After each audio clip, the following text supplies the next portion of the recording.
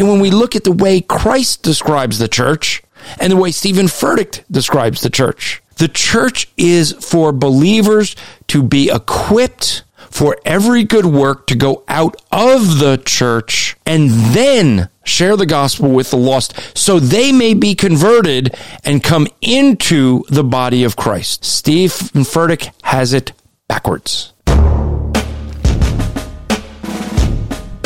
Welcome to the Rap Report with Andrew Rappaport, where we provide biblical interpretations and applications. This is a ministry of Striving for Eternity and the Christian podcast community. For more content or to request a speaker for your church, go to strivingforeternity.org. Okay, we are going to be tackling some topics in the media today. If you have not had your head in the sand, you have heard about what happened in Sri Lanka. We're going to talk about that, give hopefully a biblical view on this, but also what we want to do is not only give a biblical view for this, but we want to basically discuss what we see going on in the media. Who's the we? Well, I brought on with me someone who has a city named after him. It's Omaha. Look, people on the East and West Coast don't understand that flyover country stuff. Right. We don't even matter. And I mean, see, so I've got Hollywood Harrison to blame. That's right. Because he's given me the moniker Omaha, and now that's what I'm known as. And so people fly over this. In fact, here's something funny for you, Andrew. I was listening to James White the other day on the Dividing Line, and when he mentioned you. Well, he mentioned, he mentioned, a tweet that Daryl had posted, which I thought was great. I mentioned a bunch of people. He mentioned all first and last name, and then he said, and Omaha. And I went, you don't even know my name.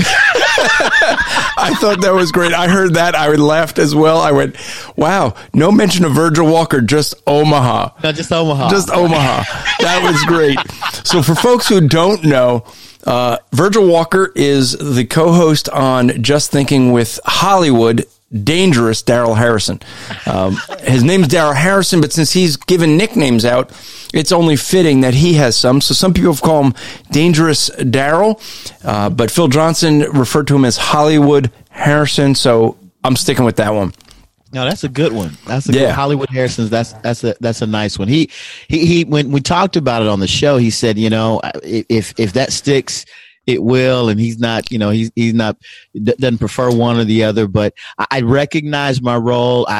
He is A, I am B, he is Batman, I am Robin, and so I don't give out the nicknames. I take the nicknames, and so I'm just kind of playing my role. I did leverage, when you mentioned it, I leveraged you, and I kind of threw Phil under the bus as well for mentioning the Hollywood piece, but yeah, that's kind of how it works on Just Thinking. So we got to get everyone referring to him as Hollywood Harrison. I did enjoy the fact that I was out in Hollywood, Florida, taking pictures of everywhere where there was a Hollywood sign, tagging him, and then the next day someone else started doing the same thing. It was great. Right. That was good. No, man, it's a joy to be a part of Just Thinking and to get some of the attention and the love that we're getting from folks from all over the place. It's been a blessing. And then, get a chance to meet you and get a chance to be on here on the Rap Report. I was listening to the intro, man. I kind of was checking it out. You kind of had kind of a slang, little kind of hip hop. Listen to the Rap Report. I was like, wait a minute, you got a little sauce to him. What's up with that? Well, that isn't me. That's John Wilkinson that does that. Okay. So yeah, he put that together, and he thought with the rap, since everyone was thinking it was rap music in when we first started doing it, so he thought it'd have a little bit of a rap sound to it. Okay. So yeah. I said I've never heard Andrew sound like that, but okay. I mean, yeah, that's why, because I still don't sound like that. You don't want to hear me trying to do some hip hop or beatbox or. That's not you. That's not your lane. No. I would make a really good YouTube video if I did it. I mean, it would be ones where everyone's just laughing at me. Like, there's a guy who can't do it, doesn't know he shouldn't be doing it, right? Gotcha. So we had last Sunday, this is by the time that this drops, it'll be a week since these killings in Sri Lanka. And first off, for both Virgil and I, our hearts go out to the families of those who were murdered. This is a senseless killing, but there is some things we do see here that have biblical ramifications and things for Christians to think through properly. There's a lot of people, I think, who react to these things, Virgil, that are reacting politically. They'll have a political bent toward it, and how's this going to affect, the Republican Party or something like that, and the conservatives. As Christians, I think we have to recognize that we, as Peter would say, we are not citizens of this earth. We're sojourners. We're passing through. Mm-hmm. We're looking for our citizenship, which is in heaven, our heavenly citizenship. That's where we belong in eternity. This is just, we're passing through here. And there's people who think, man, justice just isn't happening. Justice doesn't happen in our time frame. There will be justice for everyone. It's just not going to be in our time frame. It's going to be in God's. Yeah. Now you're pressing into something we teed up as we were kind of preparing with regard to two things. One, God's sovereignty, right, and the providence of God, and what takes place in time and space, and how we respond to it. And I think you're spot on. We've got to recognize that we're not the arbiters of total justice. That's ultimately God's, and we need to trust Him for that. Absolutely. So there were over 300 people that were killed in Sri Lanka. They were targeted because they were Christian. Now, and you and I talked about this before we started recording. I mean, we have to address this issue. There are so many people that are saying, no, they're not Christian. They are Catholic. And let's be honest, most of the churches that were targeted and people are targeted, they were Catholic. Mm-hmm. But do these Muslims understand the difference? Right. This may be a thing, Virgil, for a lot of people to have a hard time to understand that if they grew up in Christian circles, they understand all the different denominations and specifics of the theology within Catholicism versus Lutheranism versus, Protestants or Baptists or whoever. But when you're an outsider, someone who, like myself, growing up Jewish, I didn't understand all this. They're all Catholic. I just viewed every Christian as Catholic. I vaguely understood that there was different branches of Catholicism, Baptist and Lutheran and things, but That's how I viewed it because I didn't have that history. I didn't come from that. And these Muslims are going to be the same thing. They're not coming from a Western mindset of Christianity. Right. So I first want to start off with this because I've made some comments online and people were quick to criticize me for saying that this was an attack on Christians because they were Roman Catholic and they weren't Christian. Mm-hmm. I understand that. The issue that I have is that these Muslims that did this not because they were Roman Catholic. Right. They did this because they were Christian. They were not making a distinction between Catholicism and genuine faith like we would do. Mm-hmm. And so this was, as our President Trump said, and Mike Pence was quick to say, this was an attack on Christianity. Right. I was glad to see that at least they mentioned Christian. We'll get to that in a bit. Mm-hmm. But one of the things I find really interesting was the couple things. One, the supposed group that is taking claim for this Muslim group that's taking claim for this, is saying that this was an attack in retaliation for New Zealand, in Christchurch, New Zealand. Now, folks remember in Christchurch, New Zealand, you had someone who went into a mosque and killed people. And the media was so quick to say he was a Christian. Mm-hmm. And yet, I actually had a friend of mine that was able to grab that, I think it was like 76-page, memoir that the guy put out there. Yeah. The media took that down pretty quick. He was able to get a copy. He got it early. He was able to read through it. And he said in there that this guy says he's not a Christian. And yet all the media was, just so quick to say this was a Christian. because that's what they assume. This is a Christian who went into a mosque and did this. And they wanted that to be true. And they didn't care about the facts. And yet this guy says he wasn't a Christian. He doesn't believe in the things of Christianity. Mm-hmm. So he wouldn't be a Christian by his own claims. Yet the media was so quick to say he was a Christian. Well, if this was a retaliation for New Zealand, and Virgil, can we blame the media for the attack that occurred in Sri Lanka? Since if this is retaliation against Christians when it's only the media that made it a Christian, would it be fair to blame the media for this retaliation? Wow. I would say I would not lay the actions of an individual at the feet of the media. The rule of law with regard to an incite to violence, I don't think this would weigh heavy enough in a court of law for that to be the case.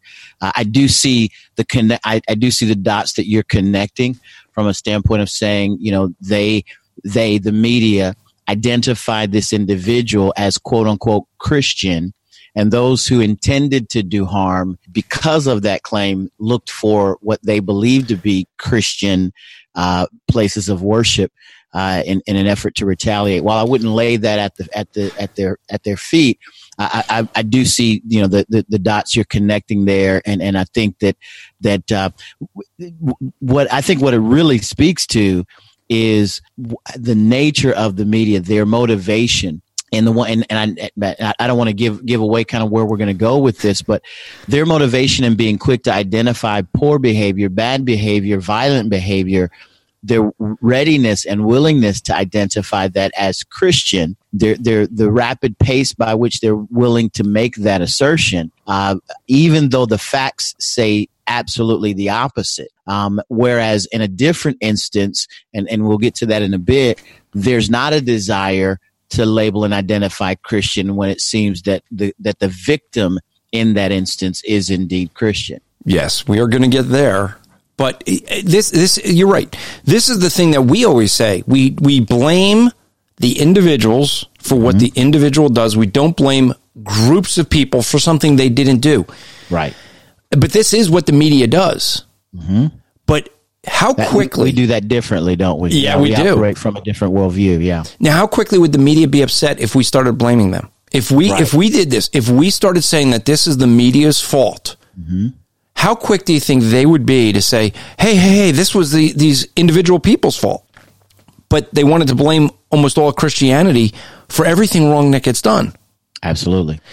So this is a case where we see Christians that were attacked. Maybe not Christians in the biblical sense, but from the Muslim mindset, these were Christians that were attacked in Sri Lanka.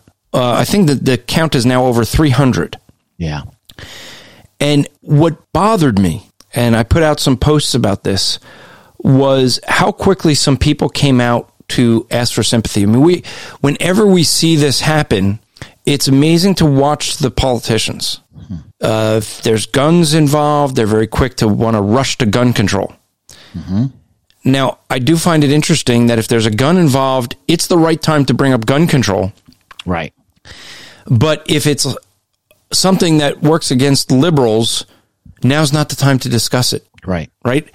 It's very interesting. I mean, when I know Dr. Silvestro got in a lot of hot water from people. A lot of people weren't happy when he mentioned in Notre Dame burning that all these relics are burning that can't save them. Mm-hmm. And people are like, now's not the time to discuss that. Right. And so I asked one of these guys that's going after him, I said, let me ask you a question. After all these attacks with guns, did you think it wasn't the appropriate time to discuss gun control either? You know, just have a consistency, please. Right. And they were quick to respond, right? Do you know, how long was it in you listening to stuff before you heard it actually confirmed that it was a Muslim terrorist group that took credit for all of these coordinating bombings? Yeah, that took some time to come out, did it not? I mean, as the information was kind of unfolding, it took some time to figure out who wanted to take credit for it. I also wanted to speak. I wanted to kind of circle back to speak to something that an issue you raised earlier, with regard to the Muslim mindset about what is indeed Christian, because what it made me think of immediately was the manner in which the Quran talks about Jesus and actually identifies. I actually found the reference in Surah 4, 171. Where the Quran discusses, it says, "O people of the Scripture, do not commit excess in your religion or say about Allah except the truth." It says the Messiah Jesus, the son of Mary, was but the messenger of Allah, and it talks about not saying that there were three, right? And whenever they bring up three, they say Allah, Jesus, and Mary. The view of Muslims is that the Trinity that we hold dear has to do with God, Mary, and Jesus. And so it could very well be the case that Muslims thought when they were attacking Catholics that they were indeed attacking Orthodox Christians, right? From a reformed view, from a view that of a traditional biblical view with regard to Christianity. So I just wanted to add some validation to the point that you made earlier about, those Muslims who were attacking us definitely had a mindset based upon the teachings that are in their own books that they were indeed attacking true Christians.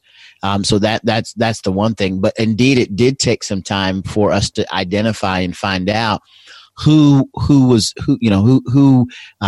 were involved, who was responsible, and what those efforts were, that they were coordinated, that it was purposed, and that they had an agenda with regard to that. That was slow in coming for sure. It was, I think, about 24 hours. The media said they wanted to wait for confirmation from the authorities in Sri Lanka. Right. And those in Sri Lanka were waiting to get someone that said that they did it. And now I think Sri Lanka, if I remember correctly, is mostly it's either Hindu or Buddhist. It's not a Muslim country, but it was interesting that the prime minister there had recently, prior to this attack, had been talking about trying to put a stop to all these Christians that were coming in because they were sharing the gospel and things like that, and it was upsetting their Hinduism. And so I do find that kind of interesting. That they weren't friends of Christians, they weren't favoring Christians. And here's the thing that I found. So after these attacks, we start seeing politicians and people responding. Now, they're not responding and naming the perpetrator. Now, in New Zealand, they were very quick to claim the guy was a Christian. Very quick. I mean, that was the first thing that I saw mentioned was a Christian attacked goes into mosques. Right. Before they had all the facts. Before they had the facts. Right. And when the facts were available, Facebook's like, nope, we're taking this down. Twitter's like, we're taking this down. You can't read it because we don't want anyone to read what he said. Okay, so then you really aren't allowing anyone to read that paper where he says he's not a Christian. And now that news isn't getting out. So what's the thing that's getting out? A Christian attacked Muslims. And then we have this. Barack Obama was one of the first, and he responded with his sympathy. And he said, quote, he put this tweet out, quote, "The attacks on tourists and Easter worshipers in Sri Lanka are an attack on humanity. On a day devoted to love, redemption, and renewal, we pray for the victims and stand with the people of Sri Lanka," unquote. Now, the first thing I see as problematic here is Easter worshipers. I mean, what is the term for an Easter worshiper? Well, there isn't one because no one worships Easter. Okay? We celebrate Resurrection Sunday. You want to call it Easter, fine, but it's Resurrection Sunday. We celebrate the resurrection of Jesus Christ. It is not a day for devotion to love and redemption and renewal the way he's saying it. It is a day to celebrate the risen Jesus Christ, the risen God. That's what it's a day for. When he proved that he would be that sacrifice of sin on our behalf, and he vindicated it by raising himself from the dead. We celebrate the resurrection. We don't worship it. We worship Christ. But what I found interesting is how many others were quick to follow on with Easter worshipers. Right. We had Barack Obama did it. Shortly after him, there was a medical doctor, Amy Biara. Then we had a Mayor, Brian Bowman, and then Jared Paulus, then Greg Stanton, Representative Dan Kildee. Then we had Julian Castro, and then Hillary Clinton weighed in and said, quote, she tweeted out this quote, "On this holy weekend for many faiths, we must stand united against hatred and violence. I'm praying for everyone affected by the horrific attacks on Easter worshipers and travelers in Sri Lanka," unquote. Again, all those people I mentioned are referred to attacks on Easter worshipers, not on Christians. They don't want to say Christian. Right. And I think that, some people said it well. I was pointing out the fact when this was happening that there is a concerted effort by the leftists in the world that want to, because of their hatred for Christianity. And that's why I find this so interesting that Hillary wants to talk about all the many faiths and that we should be united against hatred and violence. Well, Hillary, how about you stand up and name the people that were victimized here? These are Christians. Right. Joe Austin on my Facebook page said it well. He said, they cannot humanize Christians because then they become an object of human sympathy. And that's the whole thing. Right. They don't want us being seen as victims because they keep trying to portray us as the enemy. We're the bad people who are going after everybody, and we're the ones that are victimizing everybody else in their worldview that they want to project. But if we actually are the victims, then that's a problem. And I can't remember if it was Ben Shapiro, who, by the way, is Jewish, not a Christian, or Al Mohler. One of them mentioned the fact that there was a Pew poll that showed that Christians are the number one religious group that is persecuted around the world. And yet they can't bring themselves to admit that. I think this is so appalling because here's the group that wants to blame Christians for everything. And when Christians are being legitimately attacked, now I understand, folks, for us believers, we're making a distinction between Catholic and Christian. I totally agree with that. My point here is that the Muslims don't make that. The Muslims were attacking Christians in their mind. We would understand the difference, but they would not. Absolutely. Their attack was against Christianity, what they saw as Christianity. And so they're going after us. But if we are ever to be the victims, then guess what? The socialists, the LGBTQ group, every leftist group that needs to blame Christians for what they do won't be able to do that if the truth comes out that we're the ones being oppressed. We're the ones that are being sued and to lose our jobs.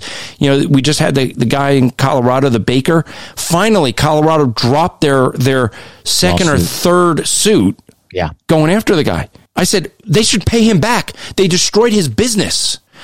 They tried to put him out of business because he didn't agree with their view. What's going on with Chick-fil-A? Chick-fil-A is not allowed to have a Chick-fil-A in now 2 airports because they're openly against homosexuals. No, just because they don't believe it's biblical. Right. Because the owners don't believe that's biblical, therefore they can't be in business. Based upon a worldview. Here's the thing that I find incredibly interesting, and I think you nailed it. It's twofold. One is the position on the left is they leverage on a daily basis on social media platforms, within the media arenas that they hold. They leverage the idea of victimhood, and so they have cornered the market. Everything that they do is based upon a false narrative of their victimhood, but yet victimhood nonetheless. And so, they're winning the Victim Olympic Awards. They're handing them out by the dozens. And so one of the things that they cannot allow to have happen is for true victims. And in this instance, they're twofold. They're 2 categories of people that cannot be mentioned in the same vein as being a victim when, in fact, there's legitimate victimhood at stake, which is like what we're talking about in Sri Lanka. And that is Christians, on the one hand, because they have got to be vilified as homophobic, bigoted, racist, misogynistic, xenophobic, those are the haters. So the Christians you can never mention the word Christian in line with something that was truly victimizing, like we saw in Sri Lanka. The other category are white men. And so those are two categories of people that you cannot mention in the same vein, in the same lines as those being victimized, because it is based upon the leftist worldview. It is absolutely okay to victimize those groups. They've been seen historically as oppressive and as oppressors. They're the ones who brought about and validated slavery. They're the ones who brought about and validated, all of the patriarchy that we see in our country. And so it is okay for Christians and white men in particular to be victimized, for actual violence to take place against them, and for us to not say a word, which is why I think the language, as you point out, was interesting in this case, because we couldn't use the term Christian to identify true victims, because we had to kind of turn a blind eye, turn away, and recast that. I think the other thing that's incredibly telling, Andrew, is how many people began to parrot the language. That's the thing that's mind blowing to me with all of this is language is used and then it's parroted by all of these other people. I had a brother, a dear friend of mine by the name of L.G. Hamilton. I told him I wanted to quote him because he made the statement. I think he posted it on a social media platform. He made the statement that the only collusion that is out there is in the term Eastern worshiper, right? Easter worshiper. That there's what they're doing is incredible. You see this time and time again in the media where a word or a phrase is constantly used over and over and over again on a number of different media outlets in an effort to really beat the drum of a certain and specific narrative that we should accept. So I think it's important that you bring out the issue, highlight it, and amplify it. Though some may think, that's not a big deal, let's press on. I think every time it happens, it's important for us to make note of, to notice, so that we're not caught off guard. It's kind of the analogy of the frog that's in the boiling water. The water's turning up, the heat's turning up so slow you never really notice. And that's the same is true with language. If you're not paying attention to the language, you're in that boiling water that eventually deadens you to what's taking place. And this is where you see this in a word I've never heard Christians refer to as Easter worshipers. Right. It's all of a sudden it's everywhere. Everyone's using that term. Mm-hmm. How does that happen? It's like, okay, now all of a sudden we all got the talking points. And I'm sure that what it is many of them didn't know how to respond. They see someone like Barack Obama respond, then they all copy that. There's going to be some of that, but I do think there's some where they're trying to figure out how do we do this, because we can't explain this and say that Christians were actually killed because they're the ones we want to blame. It really does put them in an interesting, and like you bring up some of the political issues. I think that's going to be almost entertaining this next political season in the Democrat Party when they try to decide who is going to be their candidate. I mean, you have a guy like Joe Biden, an old white guy, that is bashing old white guys. I mean, it's like, right. Old white guys are the problem. Right. Like, do you think we don't recognize you're an old white guy? Yeah, said by the old white guy. Right. I mean, this intersectionality, they're all trying to play the victim every which way since Sunday, and they all want to have, I'm more of a victim than you, I'm more of a victim than you, and none of them were willing to look at what real victims are like. Mm-hmm. Now, these guys in Sri Lanka aren't, they're not getting less salary. Right. They're not being told they're not having to sit in a back of the bus, or to that they won't be able to get a promotion. They're being killed. Right. Okay. There's a slight difference here when it comes to levels of persecution.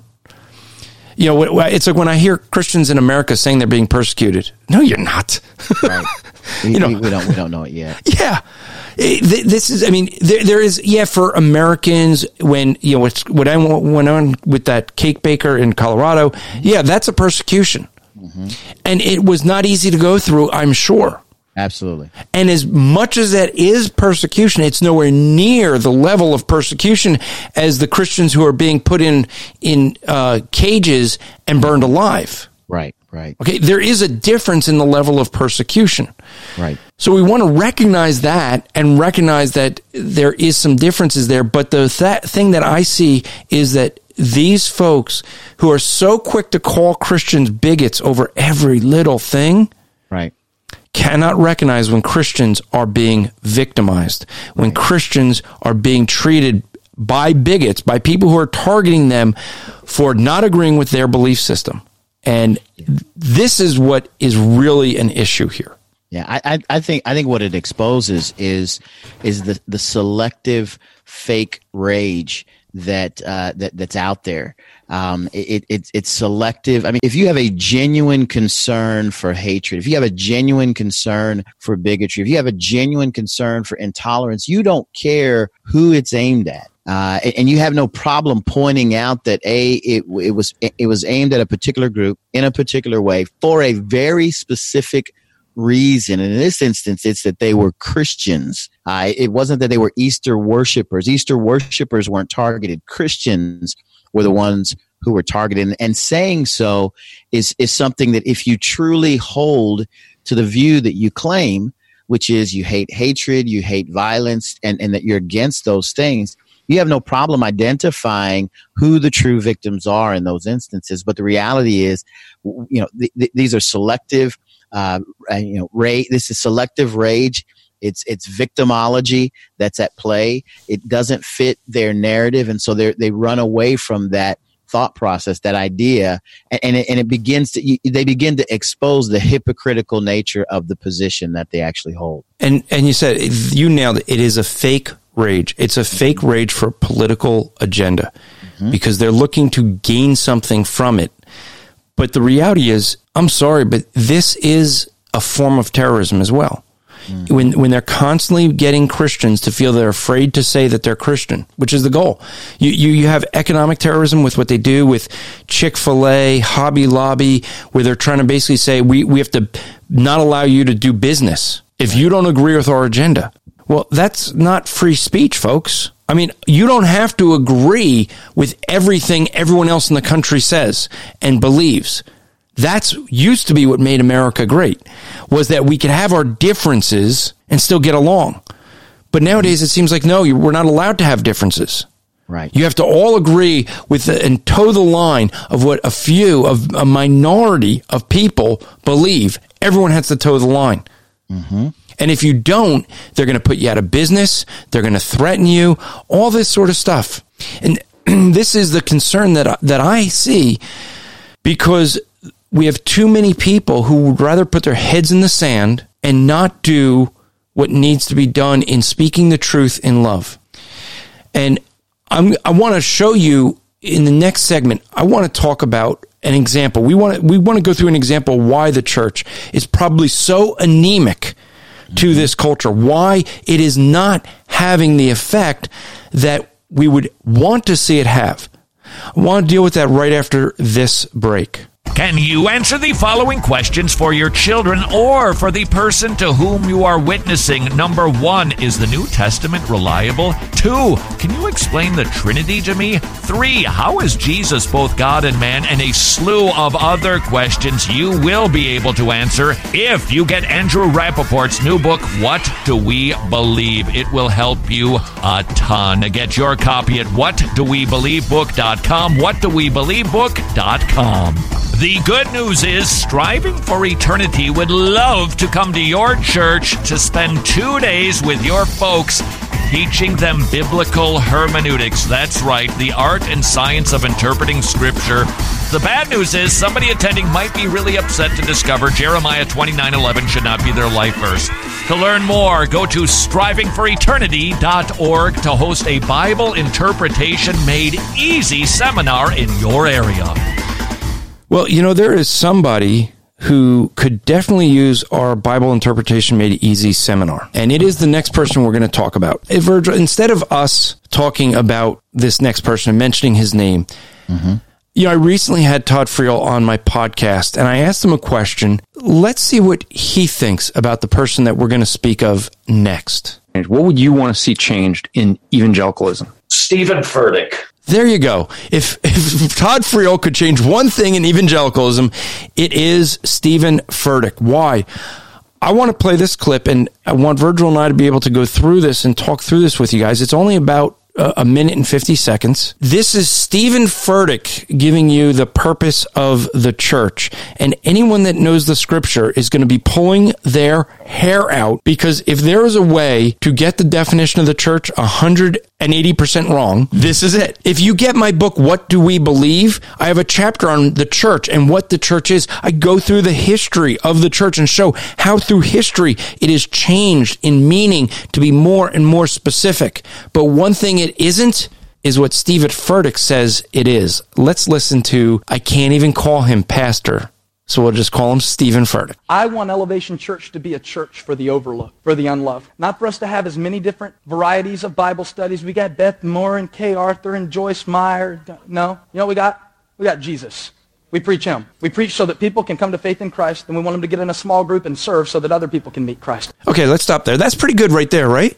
I mean, and this is the thing to always recognize with a false teacher. They have just enough truth to bring you in, and they usually tell you the truth up front, and so you're like, oh yeah, that sounds good. Sounds good. I like it. Yep. And then, then we get this. If you know Jesus, I am sorry to break it to you, this church is not for you. Yeah, but I just gave my life to Christ last week at Elevation. Last week was the last week that Elevation Church existed for you. Wow. You're in the Army now. Okay. We got more here, but I just got to stop there. So the church is not for believers. Right. The church is for who, according to Stephen Furtick? Non-believers. Non-believers. Non-believers. I mean, so I guess all those passages in the Bible where spoken to the church and it calls brothers. Right. I guess that wasn't really for the church, right? Or they made a profession of faith in Christ and they were added to the church. Yeah, well, they were added to the army, is what it says, right? Isn't that Acts chapter 2? Maybe, they were 2,000 were added to the army that day. Gotcha. It must be according to him. Conversion. Right. Right. I mean, this is the whole thing. This is a fundamental problem of why so many churches in America have a problem. Is exactly what Stephen Furtick is saying. Mm-hmm. That he thinks the church is for the unbeliever, not for the believer. All right, so let's listen more. We got to try to make it through. There's only a minute and 50 seconds. Okay, before you move on, I think there's a couple more things that we need to add to this aspect of it, and that is this view that he holds is not an uncommon one, and it has had tremendous impact on not only ecclesiology, what the church actually is and does, but two, on missiology, how we go about sharing our faith with others, what we do in the way of being missional, going out and exhorting, sharing our faith. It is totally what he is preaching right now has had an impact on that in a massive, major way. And I'll mention one because I know there's a bunch of things we need to do with this, and that is what it sets up is a situation where believers now are thinking that their role, rather than being equipped, as Matthew 28 would tell us, to go make disciples of all nations, baptizing them in the name of the Father, Son, and the Holy Spirit, teaching them to obey the commands. What we now believe is that the Great Commission becomes an effort to get someone to church, an effort to get the non-believer to the church, rather than saints of God being equipped at church for the works of ministry. We're now just told all we need to do is to have the church be inviting, exciting, enticing, draw the people to the church for the professionals to do the job that all of us have been commissioned to go out and do. And I mean, that's just one aspect of the impact of this kind of teaching. And this came about because of the whole church growth movement and things that went on there. Next week, in my episode next week, I'll have Dr. Danny Purvis on, and we talk about that. We talk about what happened in the 80s. We talk about church and how that really damaged a lot of the church. But this is the problem. People wanted to try to make the church more appealing to the world. And now the world doesn't see any difference between the church and the world. There's nothing. And so that's why I think the church has become so anemic. That's why people feel they can go after the church and try to victimize the church while making them be the victims, because the church is actually playing along with it. You deal with this so often on your podcast, Just Thinking, you and Daryl, dealing with this whole social justice issue. How much of it is people that are just trying to placate the left by giving in to them, thinking that they'll lay off. Yes. They won't lay off. They're happy that you're giving up the fight, right? And they'll be happy to just say thank you. We'll mull you over next. Mm-hmm. But Stephen Furtick has it backwards. The church is not for the unbeliever. The church is for the believer. The unbeliever shouldn't feel comfortable in church. Right. Now, I understand his sentiment that the church should be about the business of sharing the gospel. We should be missionaries. We should be out there sharing the gospel so that unbelievers hear the gospel and get saved. I agree with that. But that happens outside of the church. The church is where the body of Christ is. I mean, the church is called the body of Christ, the bride of Christ. Is he telling me that the unbelievers are going to be married to Christ? That makes no sense. And when we look at the way Christ describes the church and the way Stephen Furtick describes the church is for believers to be equipped for every good work to go out of the church and then share the gospel with the lost so they may be converted and come into the body of Christ. Stephen Furtick has it backwards. Yeah. Let's keep listening. We do one thing. We preach Jesus so people far from God can know Jesus. And then we train them up so that others can know Jesus. It's called kingdom multiplication. It's what Elevation Church is all about. And over 500 people have given their lives to Jesus for the first time in this church in the last 5 months. That's over 100 per month. Okay. Now, and by the way, I should make it clear that for folks who know who Kofi is, I blame Kofi for this, for me seeing this video. This is Kofi's fault. And Kofi, if you're listening, it's all your fault. Kofi wrote a blog article at strivingforeternity.org and about discipleship and asking the question, do we really need discipleship? And he had this clip in it. And I saw this clip and went, ah! Now, behind Stephen Furtick is a sign and that says, Confessions of a Pastor, Tell All. That was this sermon series. Okay? And yet you listen to him and he's saying that the only purpose is sharing the gospel. That's not what we see so much of the scriptures about. Stephen Furtick, how could you be able to speak against what happened in Sri Lanka the way Virgil and I did with your mindset? You can't do that in church. Right. Because the church is only about sharing the gospel to him. It's just telling people they're lost and need Christ. Right. And then once they know Christ, then what? The training stops there. He then hands them over to say, now you got to go in the army and you got to tell others. Well, where are they going to get the training if they're not in the church? And most people, unfortunately, have no idea what the gospel is. I mean, and just to be fair, I mean, you walk into your average church, your average Sunday morning church. I would argue. I'd argue this. I've never been to Elevation, but I would argue that if you walked in, if it's like your average church, and you were to ask someone what is the gospel, I guarantee you most of them might get so far as to say it's the good news. A handful of them might say it's Jesus. And I would argue that the vast majority, and my basis for saying this, I mean, I know you've seen some of the Ligonier studies that look at the state of the Christian faith, the state of religion, the state of our confessions. And you're looking at what Christians actually believe. And when you assess those, whether it's Pew, whether it's Barna, whether it's a Ligonier study, what you find is most of us, don't hold biblical worldviews. The vast majority who claim to be Christian don't hold biblical worldviews. And a lot of them hold views that are antithetical to what the Bible actually states and teaches. So if the thought process is they come in, they had a good time, and they were just simply asked, how many of you want to go to heaven?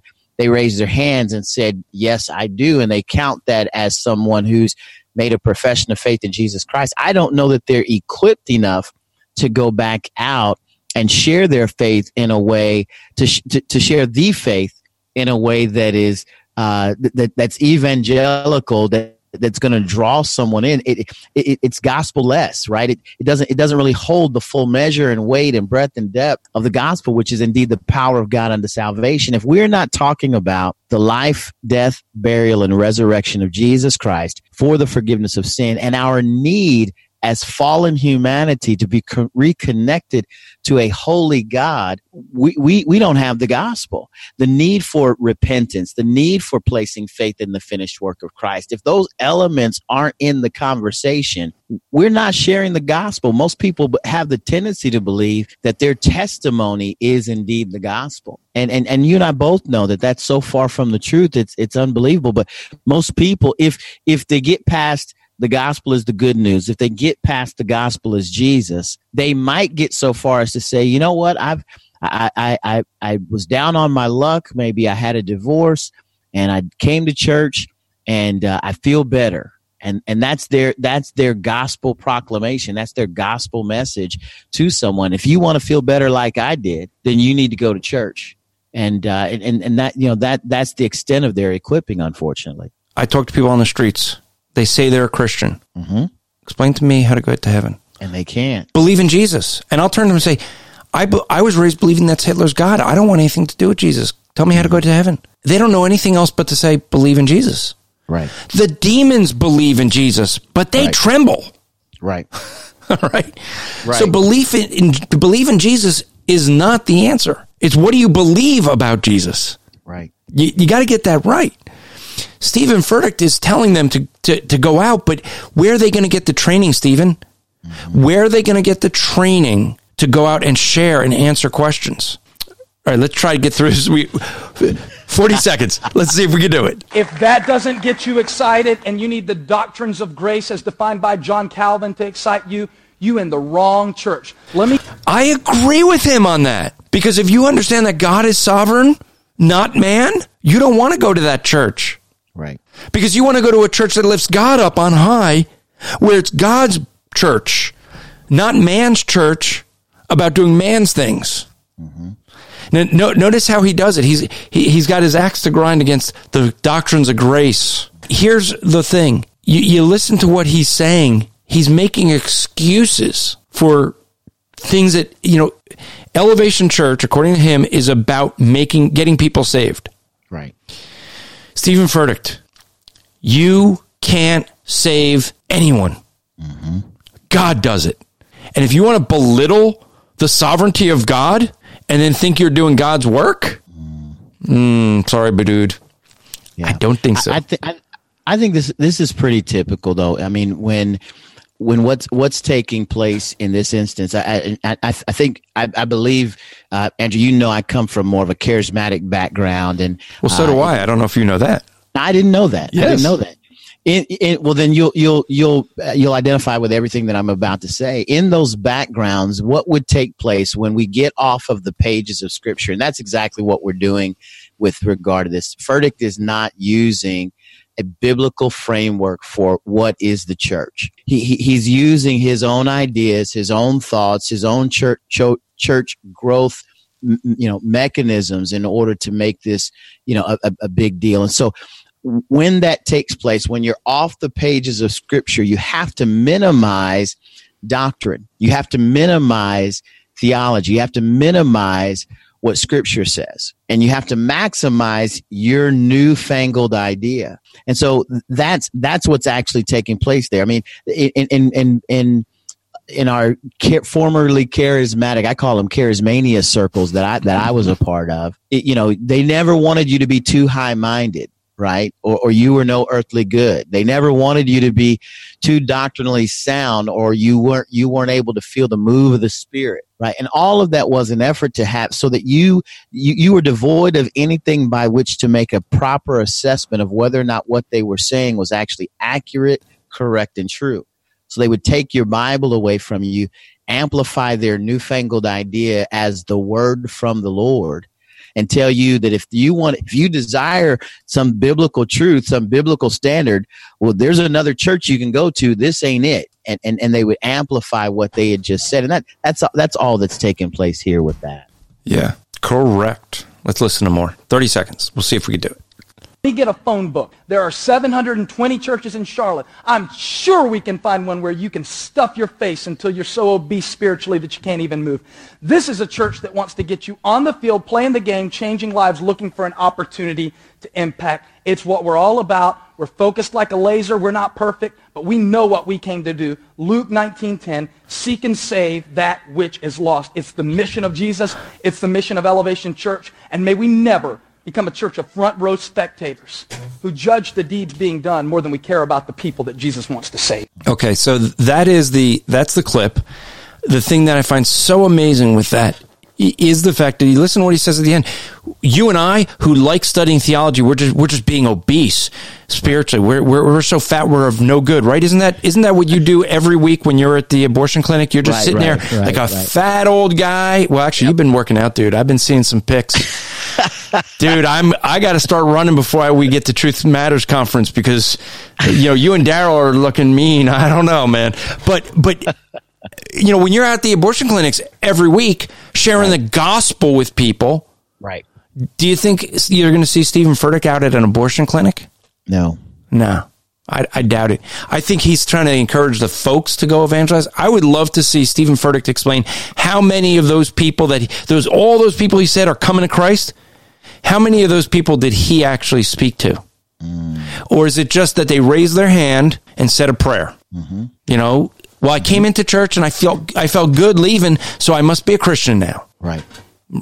I want more of this. That's a part of the problem with this type of approach is it ends up forcing believers or forcing. Let me say this: it ends up forcing church attenders at your church to be excited about your church, to go out to tell someone to come to church, to hear whatever message that's being delivered from the platform, which may or may not include an accurate gospel presentation, right? And so you're excited about the church. Maybe you felt good that day and you thought, hey, yeah, I want a piece of this. And you're asked to raise your hand at the end if you agree with what was said. And you're like, yeah, sure, I agree. And there's a little celebration. They send you back to a room to get your gift bag and you're good to go. And they count you on the rolls. Again, here's the other piece of this. I don't want to completely minimize what Furtick is saying because I do believe there's some value in it, but it's missing all of the proper elements in this way. I do believe that there are churches full of Christians who aren't out doing the work of ministry, right? Who aren't out engaged in the things that you and I just talked about. And man, all of us, myself included, can be encouraged to do more with regard to sharing the message of the gospel. And every week I'm thinking about what it looks like for me to push forward a gospel message to someone that I encountered that week. Every single week, that is at the forefront of my mind. Who do I share the gospel with? Where do I go? Are there some weeks where I'm more on than off? Absolutely. Are there weeks where I'm more off than on? Absolutely. And can we all be encouraged to do more? Absolutely, we can be. But to act as if that needs to be devoid of any kind of theological education or equipping or training, and that there's this dichotomy of I'm either getting theologically educated and trained, so I'm fat, dumb, and happy, or I'm out doing this visionary mission that Furtick believes I need to be doing. That's just a false dichotomy. It really is, and it's not. It's definitely not a biblical model for how to evangelize the lost. No, and the problem is it diminishes the purpose of the church Totally changes it. And therefore, I'm arguing in what we talked about in the first half of this podcast, it makes the church anemic to answer the world's problems. That's good. And that's the problem I have with it. Because he may be patting himself on the back all day long, but there are people who are struggling with answering life's problems. They're seeing these things go on around the world, and they don't have answers. And Steven Furtick is not the guy that's going to give it to them, because he can't. Because all he's going to do is say, go share the gospel with someone. Right. That's all he can do, according to what he's saying.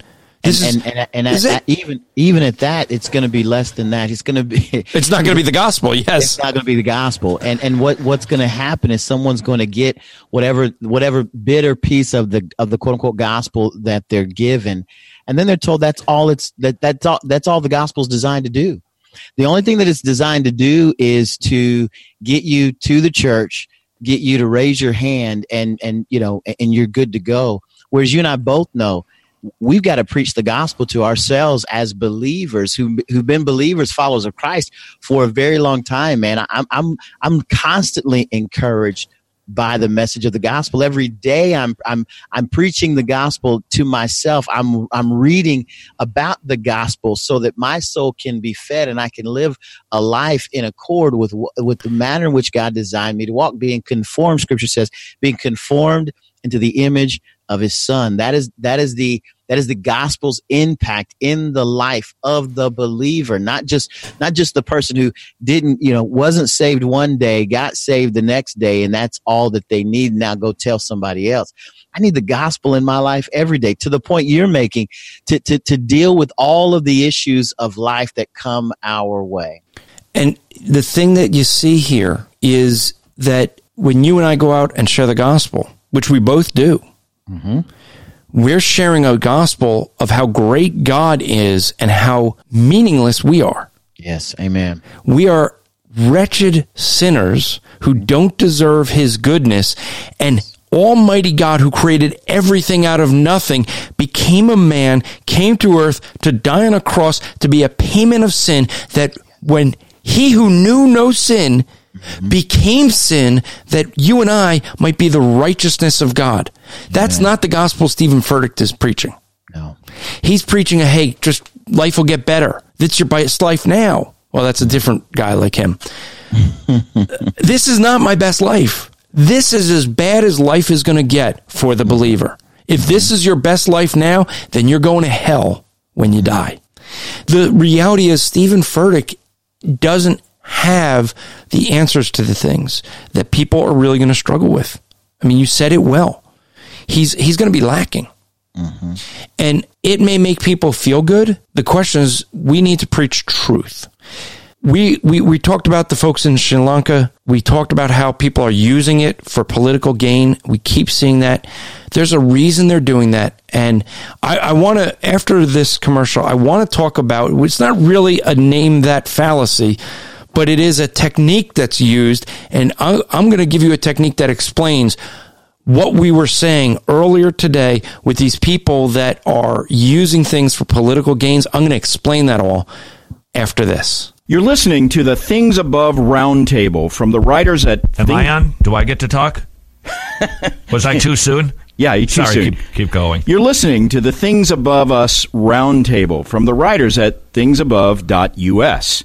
If you have a heart for biblical evangelism, missions, and theology, you've come to the right place. And they talk about sports, too. Go Cubs. So subscribe to them on your favorite podcast app and give them a rating and review and tell them Phil sent you. Wow, you actually sounded like that announcer guy in Grace to You when you did that. He's lousy, isn't he? This is Todd Friel of Wretched Radio and TV. What Phil said. All right. So go check out Things Above Roundtable. It's a good podcast done by some friends of mine over there. Michael Coughlin, guy who you used to work with here at Striving for Eternity.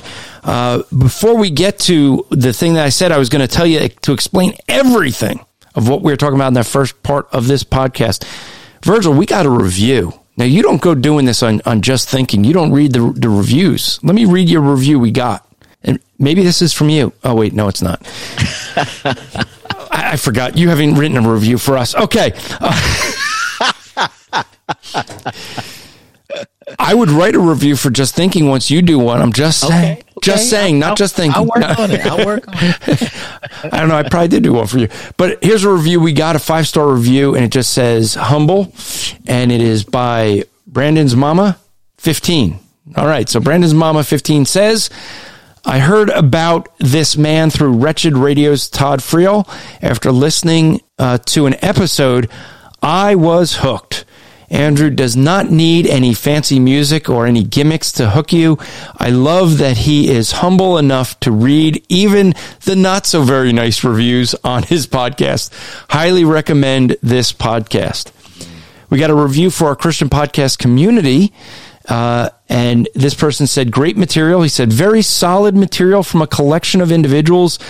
The willingness to teach and equip is there from everyone involved with this community. So we are appreciative of those reviews. Folks, if you write a review, just know that it does absolutely nothing to get us in a higher ranking in iTunes. You hear all the podcasters say it does. They just don't know it doesn't. But you know what it does do? Boy, is it encouraging to read even those negative ones. Yes, I even read those. It's encouraging to know that what we're doing here behind this microphone, I can't even see Virgil right now, which may be a good thing for him because he can't see me. But, you know, it's just me and a microphone. And I only know the impact this has on you guys when you write a review, when you email us at info@strivingforeternity.org. That's when we know how this is helping you. We need to hear from you. Let us know. Should let you know that for the month of April, we are going to be giving away 2 copies of The Marriage Pyramid for Dr. Danny Purvis. He'll be my guest next week. But his book on marriage, we have 2 copies we're going to give away. If you share any episode of the Rap Report and put #RapReport, you will be entered to win a copy of The Marriage Pyramid. We have 2 copies that we will give away. And for folks who listened last week, Virgil, I don't know if you heard, we did a giveaway of Alan Nelson's book. Did you hear about this? No, Alan Nelson entered the giveaway for his own book.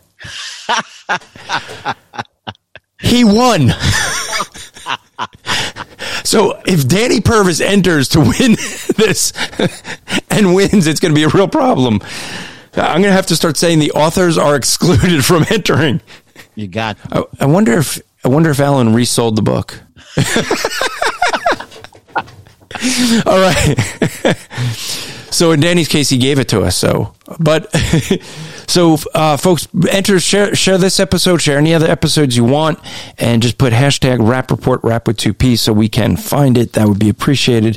And so here's the thing that I want to talk about in our next segment. Let me play our music for that. Now it's time for Name That Fallacy. Okay, so this is the time we take a logical fallacy and we name it and give examples. And this one's not so much technically a fallacy, but it is a tactic that kind of fits in this. This is a term called gaslighting. If you're not familiar, its origins come from a movie. I forget how far back the movie is. It's a black and white one, so it's probably old. Mm-hmm. But it's an older movie. I'm trying to look up on the internet right now. 1938 British stage play. So there you go, called Gaslight. And so that's where it gets the name. But this is going to explain what we were talking about with these people who continue to say Christians are victimizing everybody and to excuse away when Christians are actually victimized. Gaslighting is an elaborate and insidious technique of deception and psychological manipulation, usually practiced by a single deceiver or gaslighter on a single victim over an extended period. Its effect is to gradually undermine the victim's confidence in his own ability to distinguish truth from error, right from wrong, reality from fantasy, thereby rendering him pathologically dependent on the gaslighter in his thinking or feelings. Ladies and gentlemen, this is what the media has been doing for generations now. They have been gaslighting. They have been telling people false things long enough that people actually believe they're true. They cannot discern truth from error anymore. They cannot seem to use common sense. We know what the people who were being killed in Sri Lanka were killed for. They were being killed because they claimed to be Christian. And yet we can't say that they're Christian. Oh no, they have to be Eastern worshipers. And Easter worshipers just follow, everyone grabs that name, and now they're all doing it.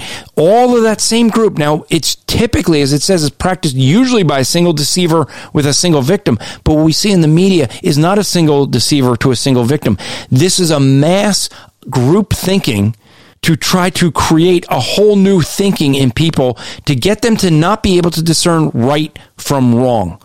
You know, we saw this another time in recent history in Nazi Germany. What allows a person to say that it's okay to kill another human being just because you claim they're not human, they're just Jewish, so they're not fully human, and therefore you make exception? This is no different than what happened when people would say that they can enslave blacks and say, well, they're not fully human, so it's okay to do that. It took taking people and messing them up so much that they cannot discern truth from error any longer. They can't figure out right from wrong.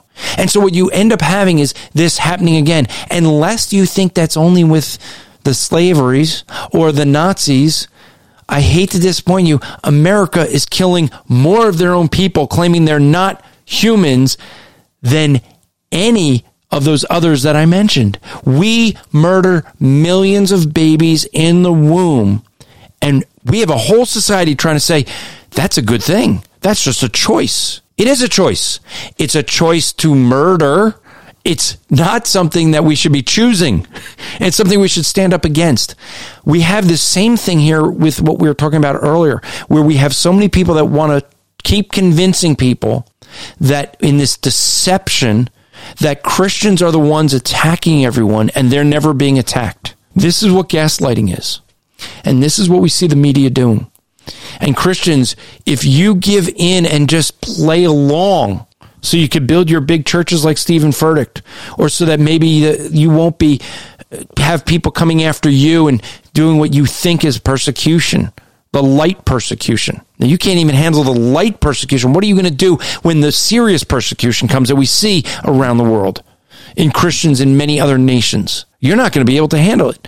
Many of these churches, Stephen Furtick's church, is going to be emptied when real persecution comes, because they're not coming for Christ. They're coming for a good feeling because they're not being taught about Christ. As soon as they claim to Christ, they're done with being in the church. So the reality is we need to stand up because we have the truth. You know what it is when people are gaslighting a whole generation of people? You know what we need to do? We need to stand up with God's word and say, this is the truth. And hold it up and proclaim it until people hear the truth and recognize that's truth and start believing. That's what we must do. I was reading in Deuteronomy. I know that's that Old Testament part of the book most Christians kind of avoid. If you're doing the year through the Bible, that's about where you stop. No. Usually you stop long before that. You get through Exodus, you get to Leviticus, and it's like, you're done. Yeah, most people, they do their devotions, and it's Genesis, Exodus, right, and then you jump right to Psalms. Gotcha. Right. So the super Christians get to Deuteronomy then. The super Christians. Yeah. Gotcha. We're just Jewish people. It was interesting, but I was in Deuteronomy chapter 4, and very interesting what you see there. And hold on for your co-host's sake. Let me turn some pages here, Daryl. The only thing that'll make it better is if you get. Hold it. I know what you want to say, and I'm going to say it. And Daryl, for you, what you're hearing is the turning pages in my beautifully nice gold-skinned elect standard version. Oh, nice work. That's right. And for folks who don't know that, you don't listen to just thinking. But Daryl and Virgil have a back and forth on their versions. I happen to agree with Virgil in the better translation. I mean, truthfully, I prefer the Holman, but they don't make that anymore. But here's the thing I found so interesting when I was reading through this. The purpose of the law was so that when they go into the foreign lands, everyone's going to look at the law of God and say, God must have given that. That must come from God.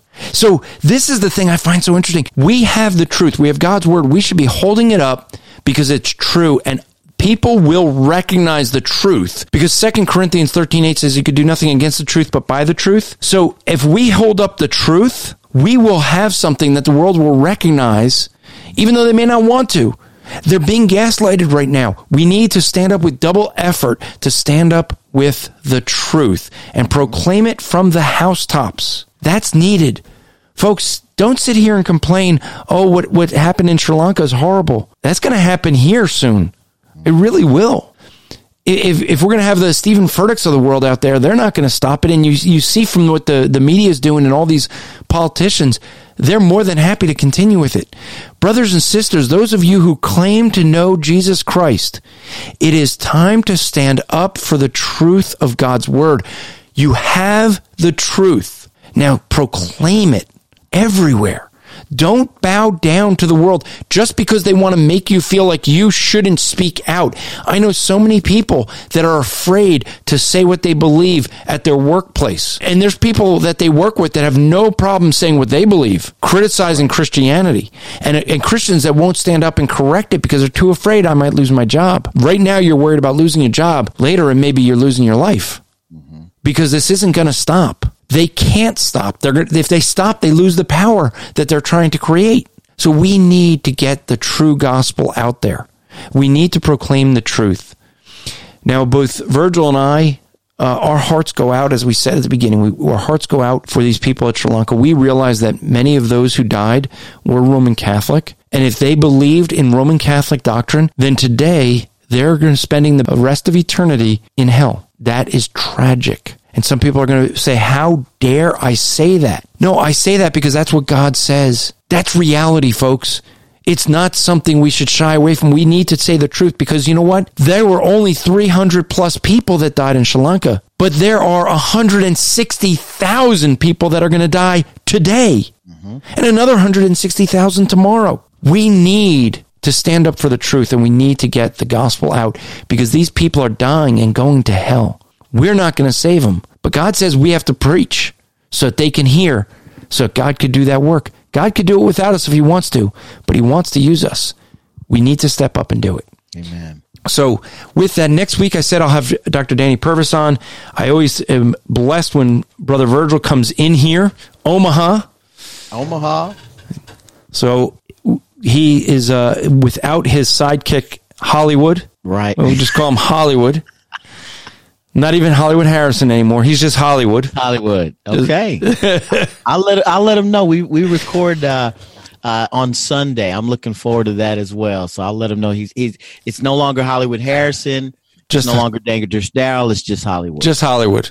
Got it. And he's going to go, but I don't live near Hollywood. Everyone out, thinks that when you come to the West Coast, it's all Hollywood. No, we don't. Your last name started with an H. It worked. Right. So it worked, no doubt. Yeah, and I'll definitely let him know. And by the way, it was Phil Johnson, and he's from California now. He's been there long enough. That's right. So that's right. He knows his way around. He knows what's up. Are we going to question the great mind of Phil Johnson? I'm not even going to come close to touching that. Exactly. So if he says you're Hollywood, you're Hollywood. I'm with it. So until next week, strive to make today an eternal day for the glory of God. This podcast is part of the Striving for Eternity ministry. For more content or to request a speaker or seminar to your church, go to strivingforeternity.org. All right, till next week, remember and strive to make today a glorious day I've totally messed that up. I'm going to edit that part. Okay. Oh, and I didn't mess anything else up. No. I don't think of.